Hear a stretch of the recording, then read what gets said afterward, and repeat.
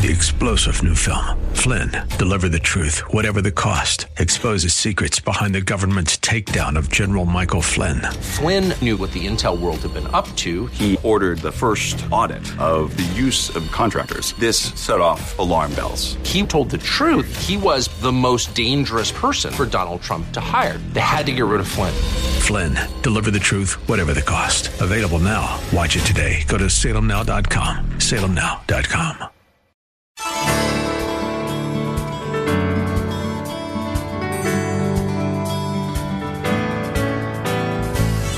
Good evening and welcome as we lift up Jesus with Pastor Dudley Rutherford.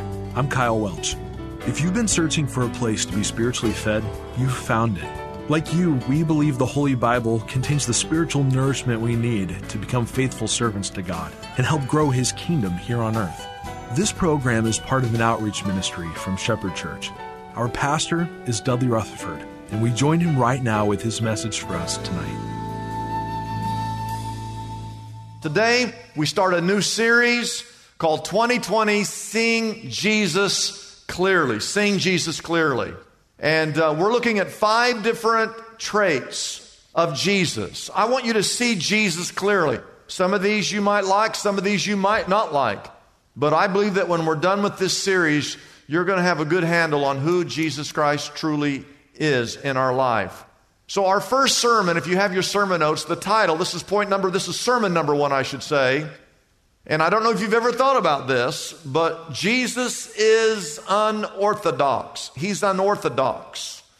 And I want you to say that word. Everyone in the house, everyone watching, say the word unorthodox. Jesus is unorthodox. Now, if you have your sermon notes, I want to give you the definition for unorthodox, because that's who Jesus Christ is. The word unorthodox means someone who is contrary to what is usual, traditional, or accepted. Jesus was not your normal king. Jesus was not your normal rabbi. Jesus was not your normal ruler.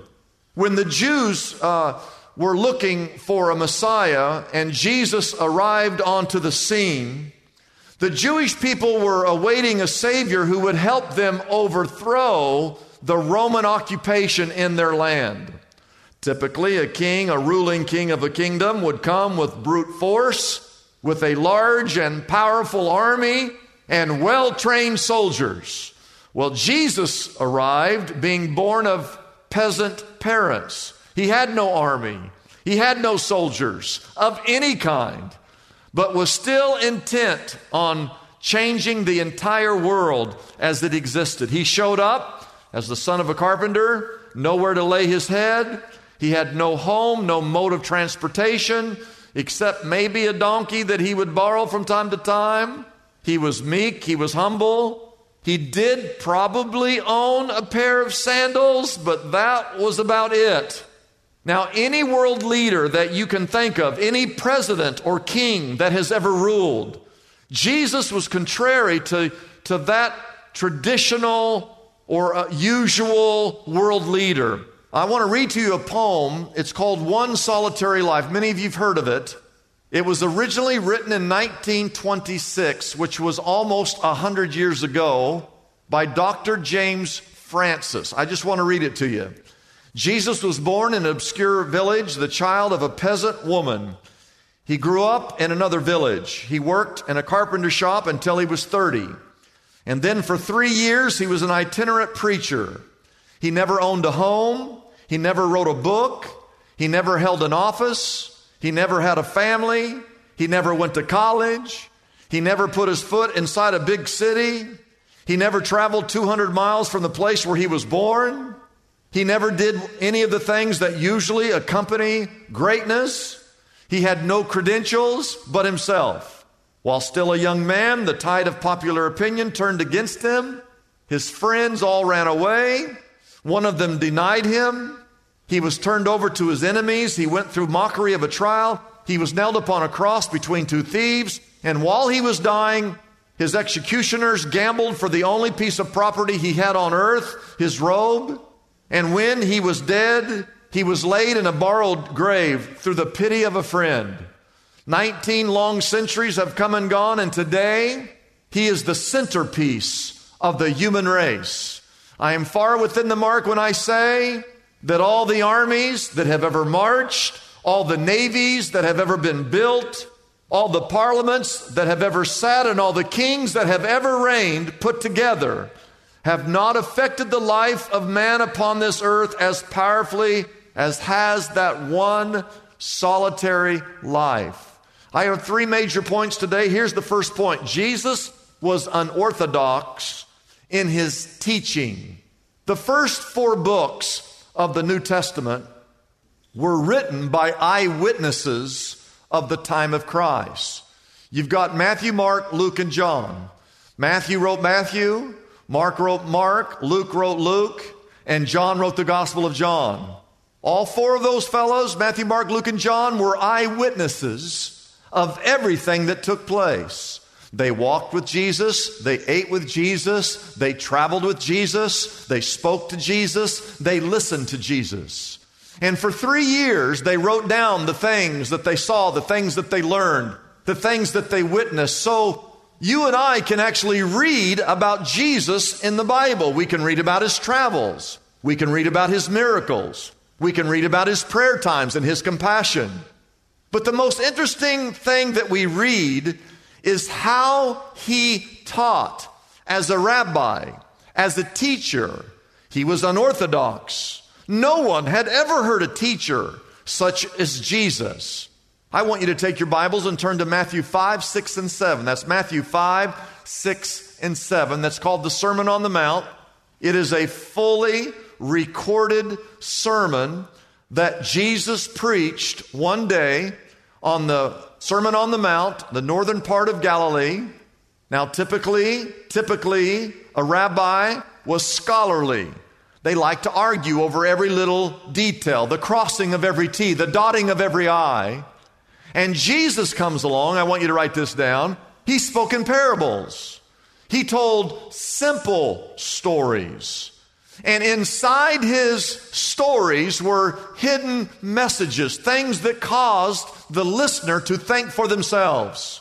Why, he told the story of a father who had 2 sons. One son was a good son and stayed home.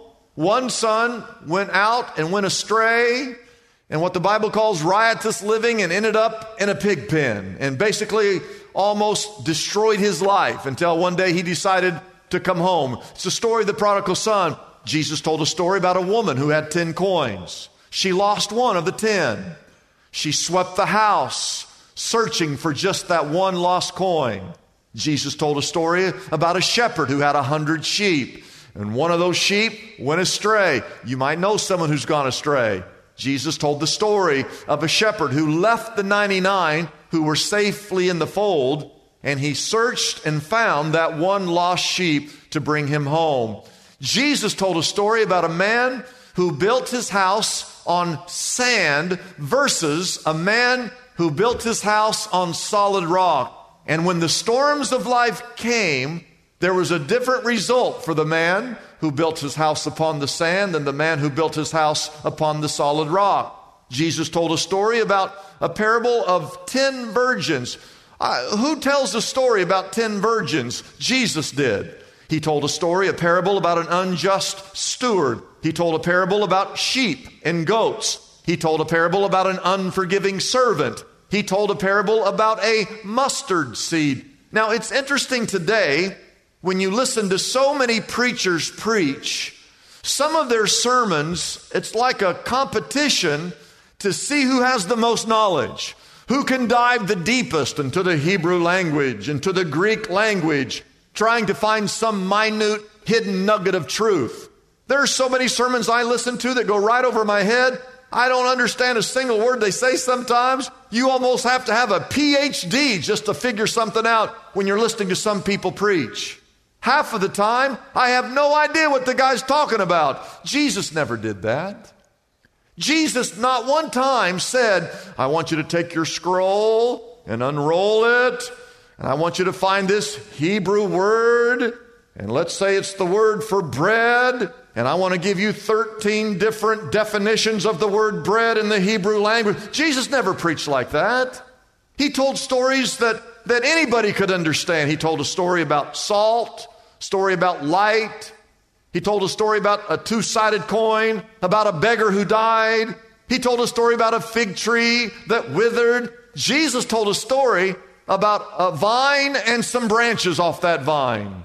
Why, if he were here today, I really believe this. If Jesus were preaching today, he'd have some sermon about palm trees. I believe that. He'd have a sermon about crowded freeways. He'd have a sermon about a virus that you cannot see. He would have a sermon about a child playing video games or a movie star that has lost his way. He would have a sermon about a valley that was surrounded by mountains. He would have a sermon about an iPhone whose camera may or may not work. I believe he'd have a sermon about people hoarding toilet paper when they went to the store. He would have a story about that. He was unorthodox in his teachings and in the way that he taught. Parables, simple stories to keep your attention, to draw you to think, to understand. Why, if you read the Sermon on the Mount, Matthew 5, 6, and 7, one thing that all of his teachings had in common, I want you to write this down. He was always explaining kingdom principles. Kingdom principles. And kingdom principles were unorthodox because they were always contrary to the cultural norms. I want to show you just a few of them. If you have your Bibles, I'll put them on the screen. Matthew chapter 5, verse 5. He said, "Blessed are the meek, for they will inherit the earth." There's something about that that's just contrary to the way the world thinks.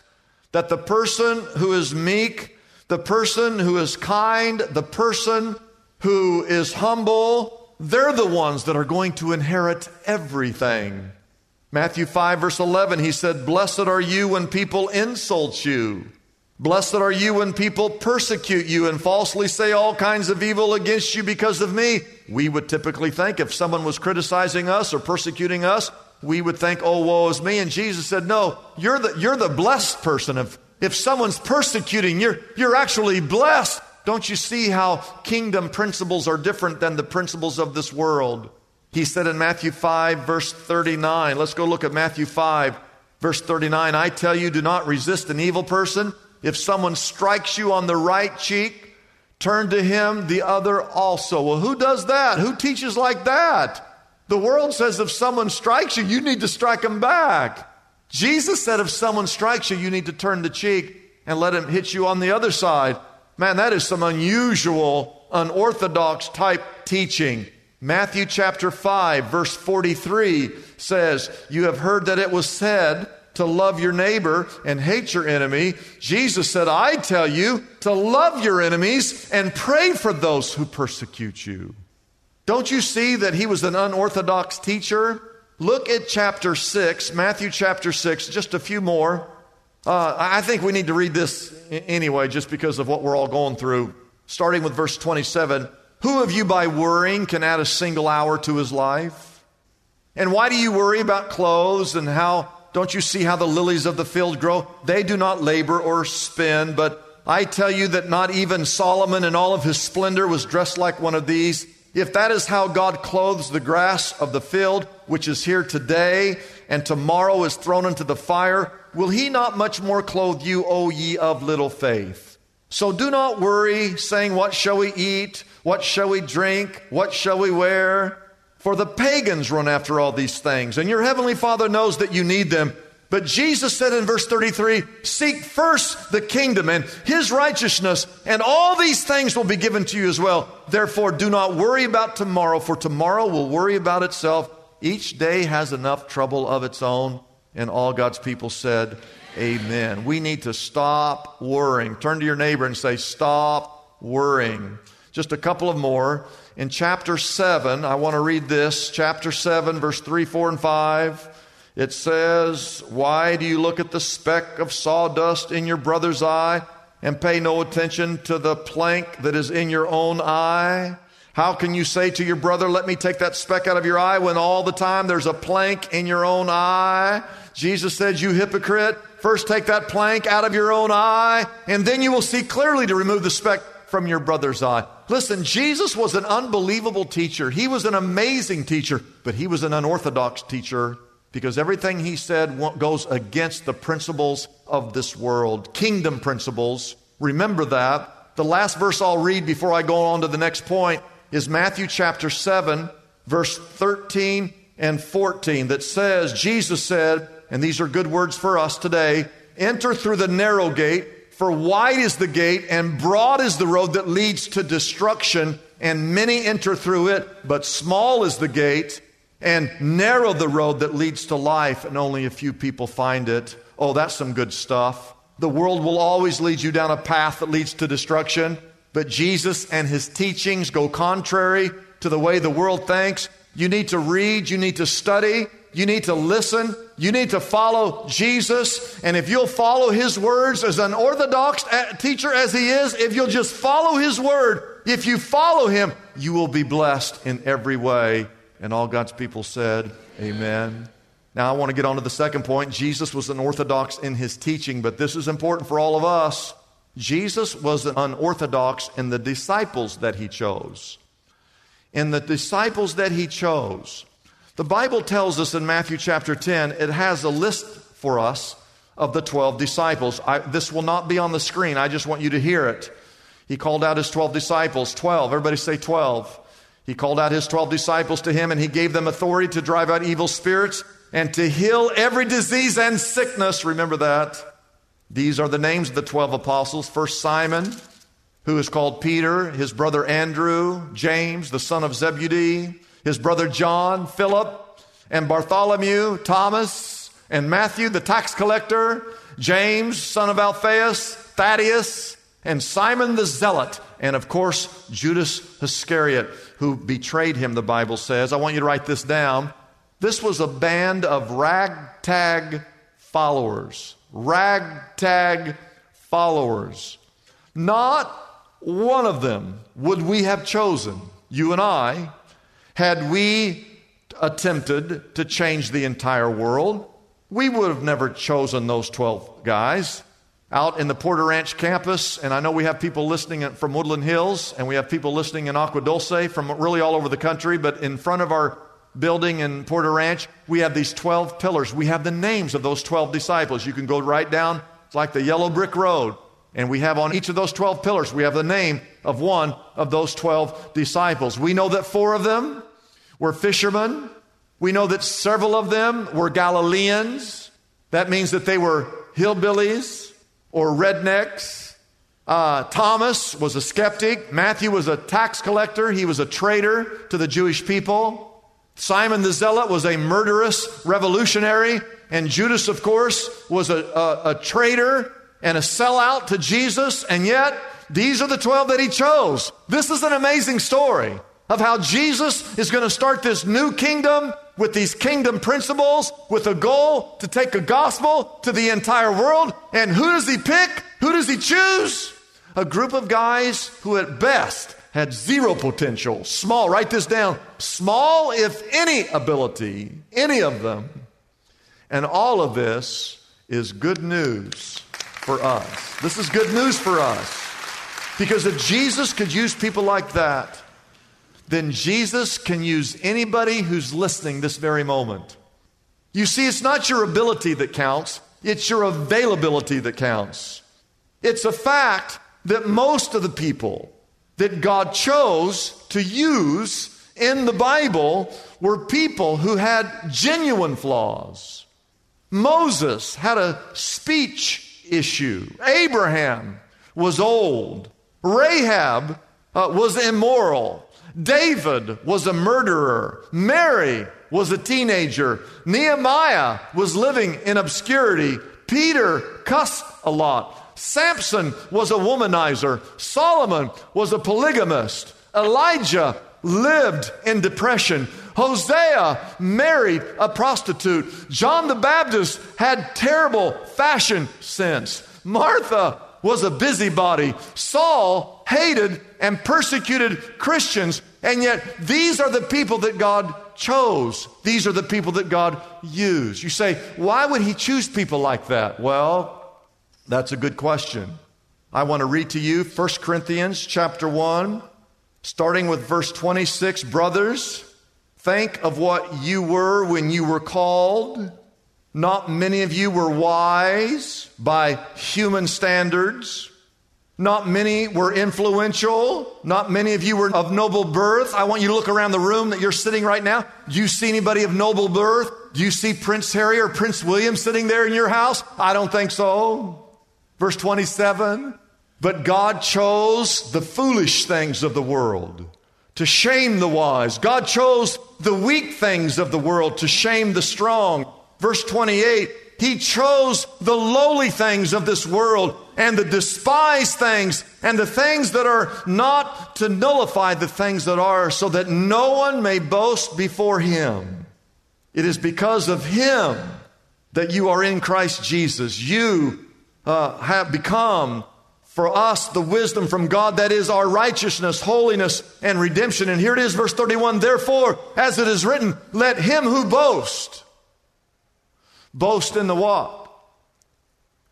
Boast in the Lord. That's why He chose us, those of us that the world maybe cast aside, so that when our lives turn out right and God ends up using us in a great way, that we have no choice not to boast in ourselves.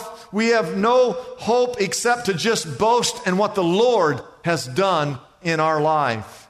Jesus called an eclectic group of run-of-the-mill country bumpkins. None of them went to Ivy League school. None of them had a Bible college degree. None of them fit the mold of a rising religious star. Really, the only one of the 12 that had any potential was probably Judas. From the world's perspective, he might have been the most promising of the 12. He had a keen business mind. He had contacts in high places. He was a networker. He was financially shrewd. He was motivated and he was ambitious. And yet, he was the first of the 12 to turn his back on Jesus for a few pieces of silver. For Jesus to leave His entire ministry in the hands of these 12 ordinary men was a gutsy move.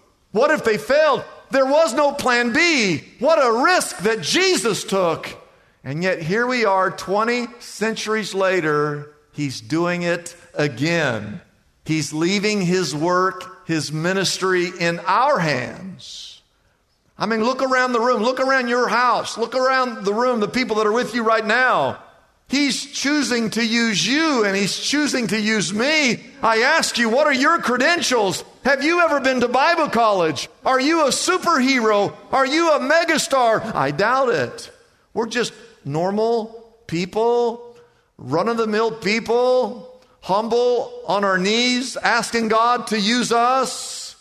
And I know that if God used those 12 disciples to help kickstart the kingdom of God, that God can and will use you and me to continue His kingdom here on this earth during this specific time that we're facing the challenges as a nation. And all God's people said, amen and amen. My third point is this: Jesus was unorthodox in His teaching. He was unorthodox in the disciples that He chose. But number three, He was unorthodox in how He came to save. And I want you to put your thinking caps on for this. Most interesting, write this down. Jesus, when He came, He fulfilled all the Old Testament prophecies concerning a Messiah. Jesus was unorthodox in the way that He came to save. God used His Son Jesus, who came to fulfill all of the prophecies in the Old Testament. The Old Testament is a book of prophecy. The Old Testament is a book of predictions. And it predicts, if you read through the Old Testament, it predicts that one day there will come what's called the coming of a Messiah. If you were blessed by Pastor Dudley's message and would like to pray with someone, our phone lines are available now and ready for your call. Our number is easy to remember. Call us right now at 888-818-4777. That number again is 888-818-4777. Our Lift Up Jesus phone counselors are ready for any prayer needs you may have at this time.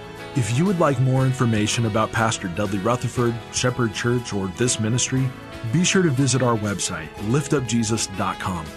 We also remind everyone that our online services at Shepherd Church can be seen every weekend, either Saturdays at 6 p.m. or Sundays at 9 and 11 a.m. on our websites. liftupjesus.com and shepherdchurch.com. I'm Kyle Welch, inviting you to join us again tomorrow night at the same time here on KKLA as we lift up Jesus with Pastor Dudley.